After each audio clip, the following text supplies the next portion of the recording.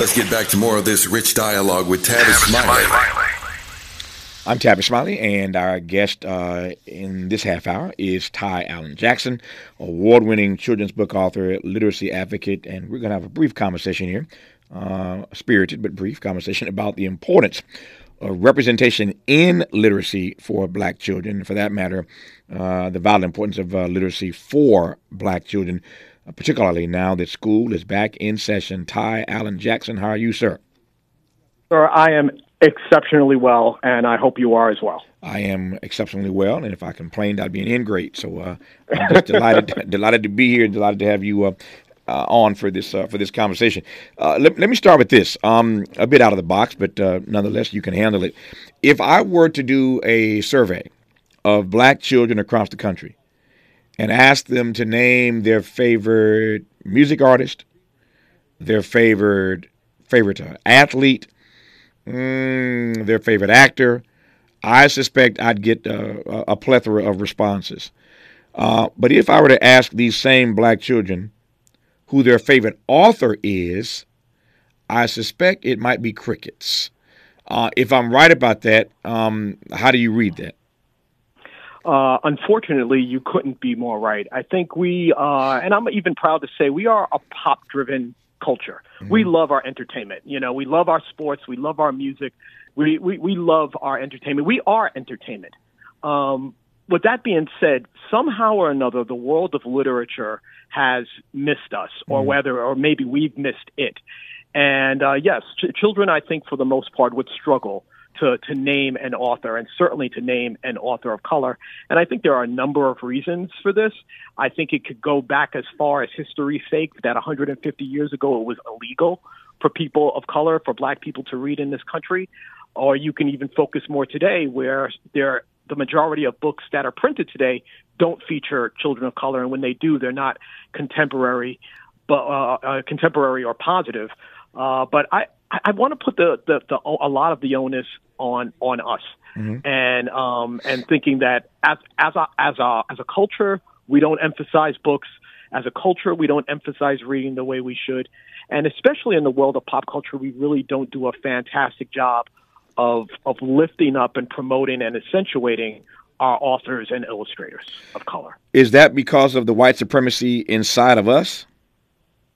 Ooh, man, I think that's I don't want to always place the blame at white supremacy. I obviously, it proverbially has its knee on the neck of us, but I think we have to hold ourselves accountable, because I think part of the problem is also black authorship itself. Black authors, in my opinion, need to do a better job of not just promoting historical or cultural or historical content. It's got to be fun. When we were kids growing up, we read for fun. We read for joy. We read for entertainment. Mm. And especially now, when kids have to compete with social media and video games and movies, if these are the options that they have, and then we're going to put a book in front of them to talk about slavery or segregation or Jim Crow, that's not going to fly. I mean, any kid who's going to choose between video games and reading about Jackie Robinson, as much as I love Jackie Robinson, he's going to lose. So authors themselves need to step up the game and write about characters and stories that are fun and that are vibrant and that are also speak to multiple voices. I mean, it can't just be a black voice. I think when we find characters that children can find inside of all of them, regardless of their race, gender, or whatever, I think we have a better job of being successful. I take your point, Ty, about black complicity, put another way, black accountability. Sorry, yes, sir. I don't push back on that point, and yet I do think that we cannot poo-poo. There is something to this argument that when you read literature and you don't see yourself represented in it, to your point about it being fun, it ain't no fun if I keep reading stuff and I can't see myself in the story. No, that's without question. And I think both things can be true. I think that we can hold ourselves accountable for creating these images, and also be able to create images that kids see themselves and just feel really, really good about. And I'm really proud to be able to do work that kids of all colors can see themselves. and not only have fun in reading these characters, but also simultaneously learn life lessons and things that are going to be really relevant in our lives for years to come. Yep. We've indicted a number of persons and institutions already in this conversation. What we've not gotten to is indicting the industry. You've raised the level of expectation for Black authors. No pushback there. You've raised the issue of our own accountability as Black people. No pushback there. And what the culture needs to do to advance the issue of books and reading and literature. No argument from me on any of those fronts. Where you will get an argument if you want one is on the industry. We all recall after the murder of George Floyd, Black people in every industry, in every lane of human endeavor, Black folk were calling out industries after the murder of George Floyd for the ways in which they have, proverbially had their knees on our necks in these very spaces that we occupy. You'll recall very well that a whole lot of Black folk in the industry of books and publishing had their say as well. And the industry promised it was going to do better. So I ain't mad at your indictment on anybody and everybody else, but what about the industry itself? No, the industry itself, as much as anyone, has to be substantially more accountable. There's only about 8% of children's books that are published today feature a Black character as the main character. And very often those books are dealt in, history or culture and not just joy and fun. So I think primarily the industry in which puts the books out has to do a better job of showcasing Black authors, showcasing Black authors and illustrators and stories, not just Black stories, but at least stories including Black people. There's also some systems or some circumstances in which there are white voices telling Black stories. And that again is a huge problem.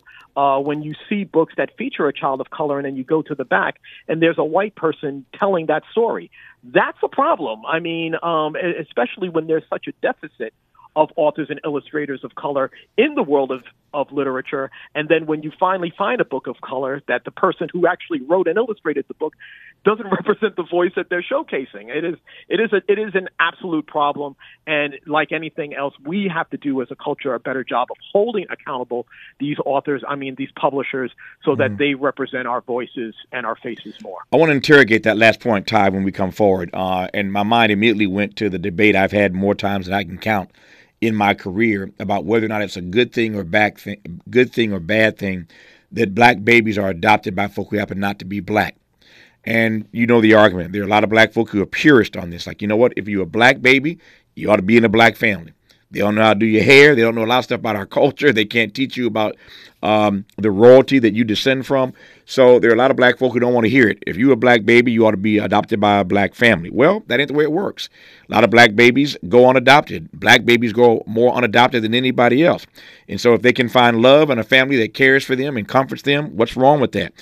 That's what my mind went to. You made the point about the fact that if these Black books, children's books, are written by white authors, that's a problem. Is it really? Let's talk about it when we come forward on Tavis Smiley.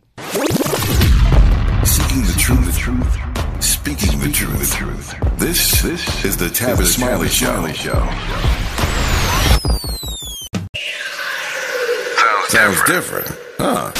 This is Tavis Smiley. So, Ty Allan Jackson, is it really a problem that white authors are writing books that are geared toward Black children? You heard my example, comparative example of Black babies adopted by white families, whether or not that's really a problem. And I'm just playing devil's advocate here, but unpack that for me as to whether or not you think it really is a problem as long as these children are seeing themselves in books.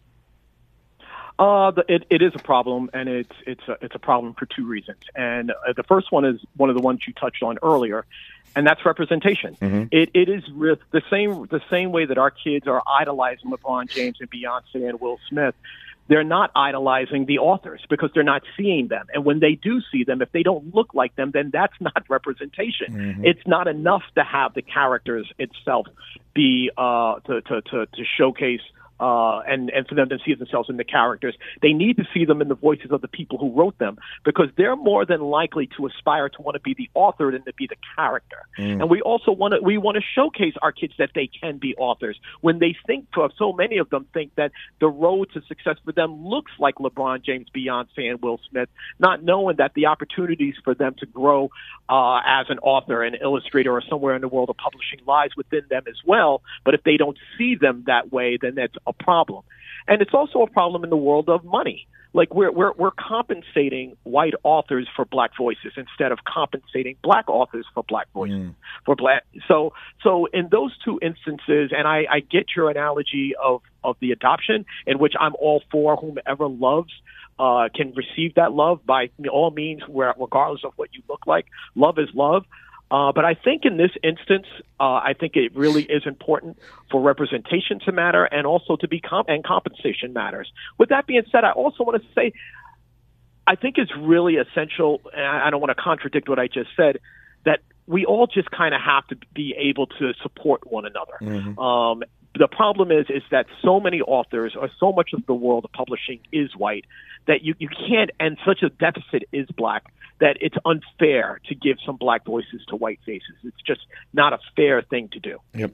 Everybody is opining about this these days, but I've not heard Ty Allan Jackson opine about it, particularly given that you are an award-winning children's book author and literacy advocate. What say you about this this nonsense of banning certain books? It is just another form of delegation and suppression by the other side to keep us quiet and keep us passive. We all know that knowledge is power, and that you get knowledge from books. And so to suppress books and not allow them to be shared is just another form of suppression. And also it's due to the lack of accountability, because knowledge is power, and because with the internet and with the abundance of literature and information that's out there, things are being exposed in the world that does not put the history of this country in a good light. And because of that, I feel like powers that be are holding back that information, i.e., banning books, and using that as a way to be able to show that, you know, whites are still in power, that white America is alive and thriving, and that they're still in control about what it is that they'll allow to be put out there in the world as far as information is concerned. And it's really unfortunate. Books are the most powerful entity for our learning, and all books, regardless of subject matter, should be free for anyone to read whenever it is that they choose. And so obviously I'm against banning books, all books, and not even books I agree with. I'm sure there's many books out there that I disagree with, but the accessibility of them should be welcome to anyone. In our remaining moments with Ty Allan Jackson, I want to probe his thoughts on how we help children today fall in love with reading. How does one, help a black youth to find joy in reading? We all know the benefits of that. If you can get a kid to fall in love with reading early on, we know the benefits of that over a lifetime. But how do we get these kids to find joy in reading, to fall in love with reading? That for Ty when we come forward on Tavis. Hope, agency, dignity. This is Tavis Smiley. Can you dig it? Come on! Ready to re-examine your assumptions and expand your inventory of ideas? More of Tavis Smiley coming your way right now. Our remaining moments now with Ty Allan Jackson. We've been talking, in case you just tuned in, about literacy, specifically literacy for black children now that school is back in session. So, Ty, you do this all the time. You are, again, an award-winning children's book author yourself. What say you in this moment of American history, this moment in our journey as black folk in America, about how we help kids, I don't want to say trick them, how we help them fall in love with reading and find a joy in reading? Yeah, first of all, I love the question, and I think it's not as difficult as you think it is. I think there's three primary ways, and the first is I want to paraphrase the great James Baldwin, who once said, that children never listen to their parents, but they never fail to emulate them. And so if you want your child to read, then they need to see their primary educator, that's you, the parent, reading as well. They will prioritize what they see you do. So if you want your child to be a reader, you need to be a reader as well. And it's very possible to make time to read together or have a reading time. So that's one thing. Your children need to see you reading. Secondly, we need to align with pop culture. Pop culture is going nowhere. So if your kids love Beyonce, go get a book about Beyonce. If they love Jay-Z, if they love engineering, if they love cars, if they love ballerinas, there's more than an abundance of books out there in the world that aligns with the things that your kids love on social media. If you put a book in front of them that's their favorite topic, they're going to read it. So find out what their hot button is and get a book for them and make that time. The other thing, and I can't believe how simple this is, but how effective it is that very often parents will come to me and say, my kids hate reading. And my question to them is, when was the last time you took your child to a bookstore? And more than 90% of them say they never have.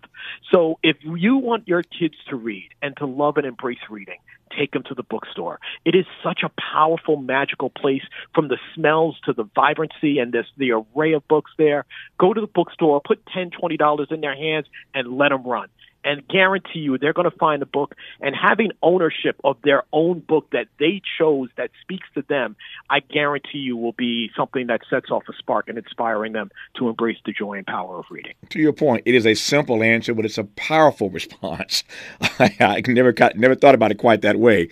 That's why you're the expert, and I'm just a lowly talk show host. I'm just asking questions. You're so much more than that, sir. I'm asking questions, you hitting them out the park. And thank you for doing that for the last 30 minutes. His name is Ty Allan Jackson. He is an award-winning children's book author himself, literacy advocate, motivational speaker, as you can tell.